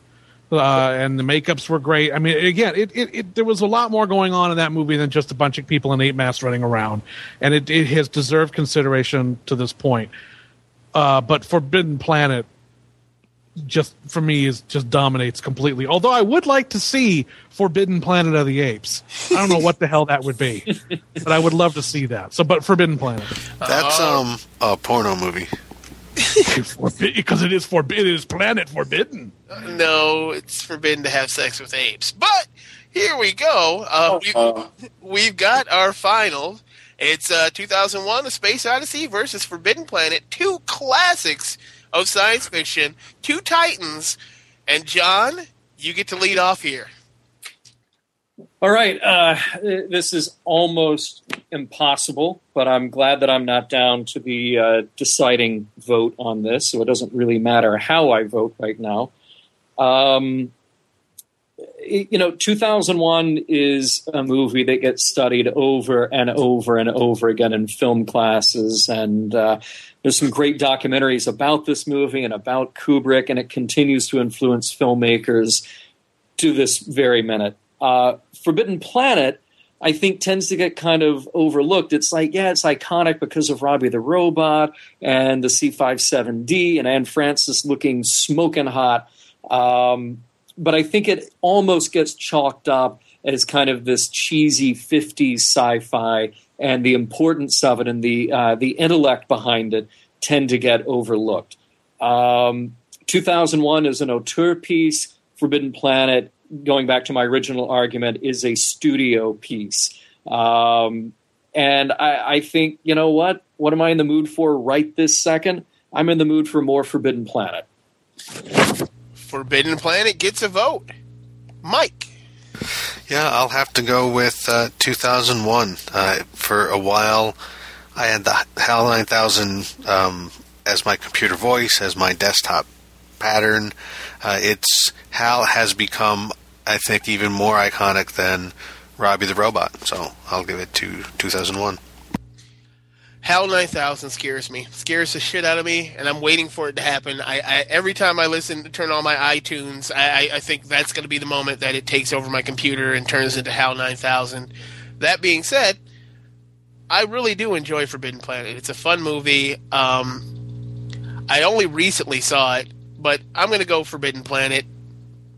My vote lies there. Michael? Yeah, this is difficult again. 2001. I'm not voting against 2001. You can't. But Forbidden Planet has so much more going on that people give it credit for. I like a lot what John said. It's got the window dressing of a 1950s alien picture. The scantily clad girl, the strapping hero, the space, the perfect space saucer. It's got all that going on. It's got the robot. But when you dig into that film, there is so much more going on. There is a much more layered and textured story.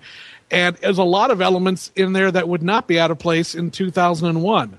I mean, we're really talking about, it was about a race of beings that died out because they tried to push their intelligence too far, and a scientist who makes the exact same mistakes. And it's a very human, very interesting story. And I don't see it the same way now as I did when I was a kid. I enjoyed it in a much different way. And very few films have changed that much for me as growing up. And I appreciate it in such a different way now than I did when I was just a young boy. So for me, it's a very clear choice, actually. It's Forbidden Planet. A vote for Forbidden Planet and Brian.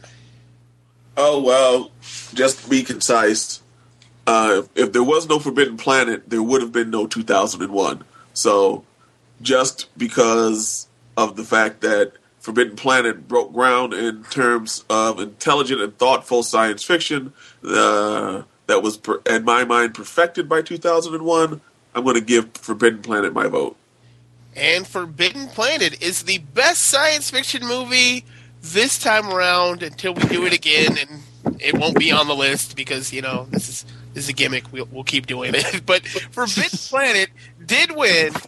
I'd like to thank everybody for listening. I'd like to thank our guests for joining us. Does anybody have anything they'd like to plug? Brian?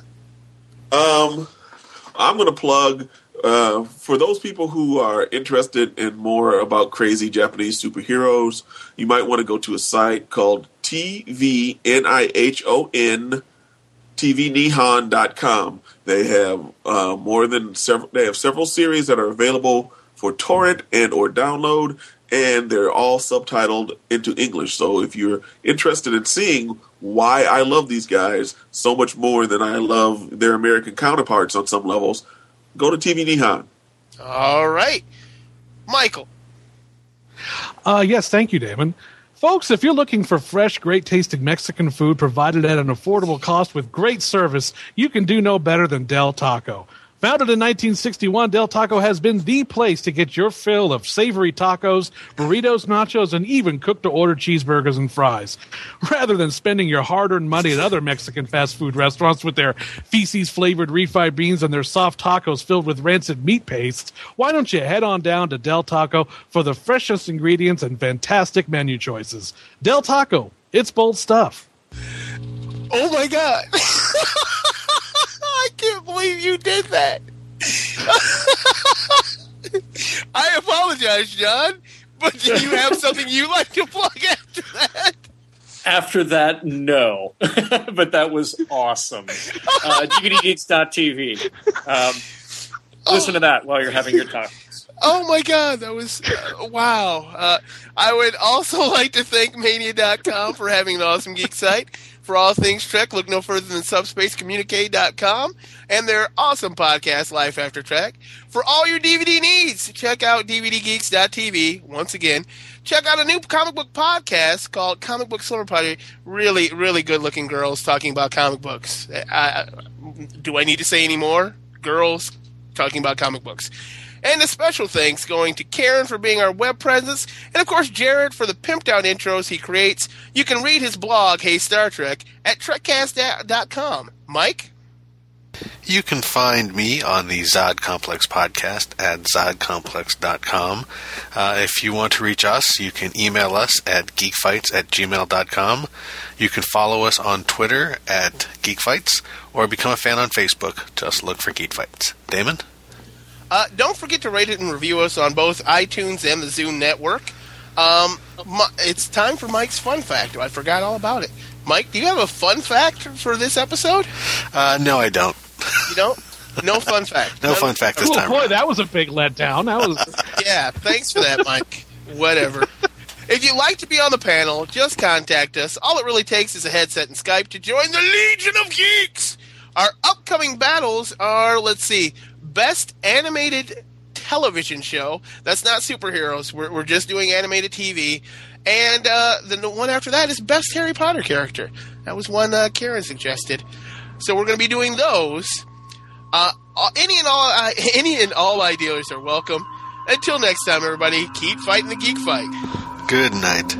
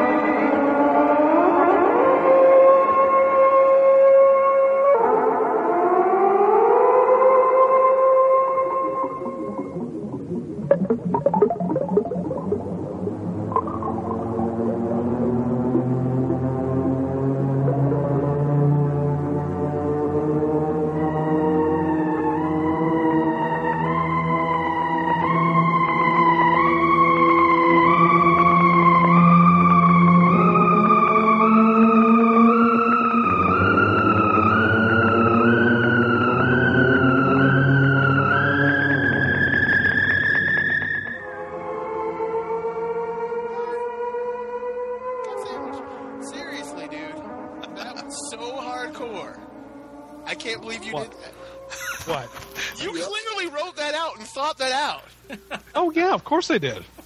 Because I thought you were just reading some kind of Del Taco copy until you got to the feces flavored taco. Yeah. Yes. No, that's really in there. That's on their website. It's on the website. No, that's on their website. Yeah, oddly enough, that's on their website. No, it's not on their website. No, I wrote that about a week ago, actually, because I knew this was coming up, and I figured I want to have that ready so I could do my little commercial bit. Wow, you really love Del Taco, dude.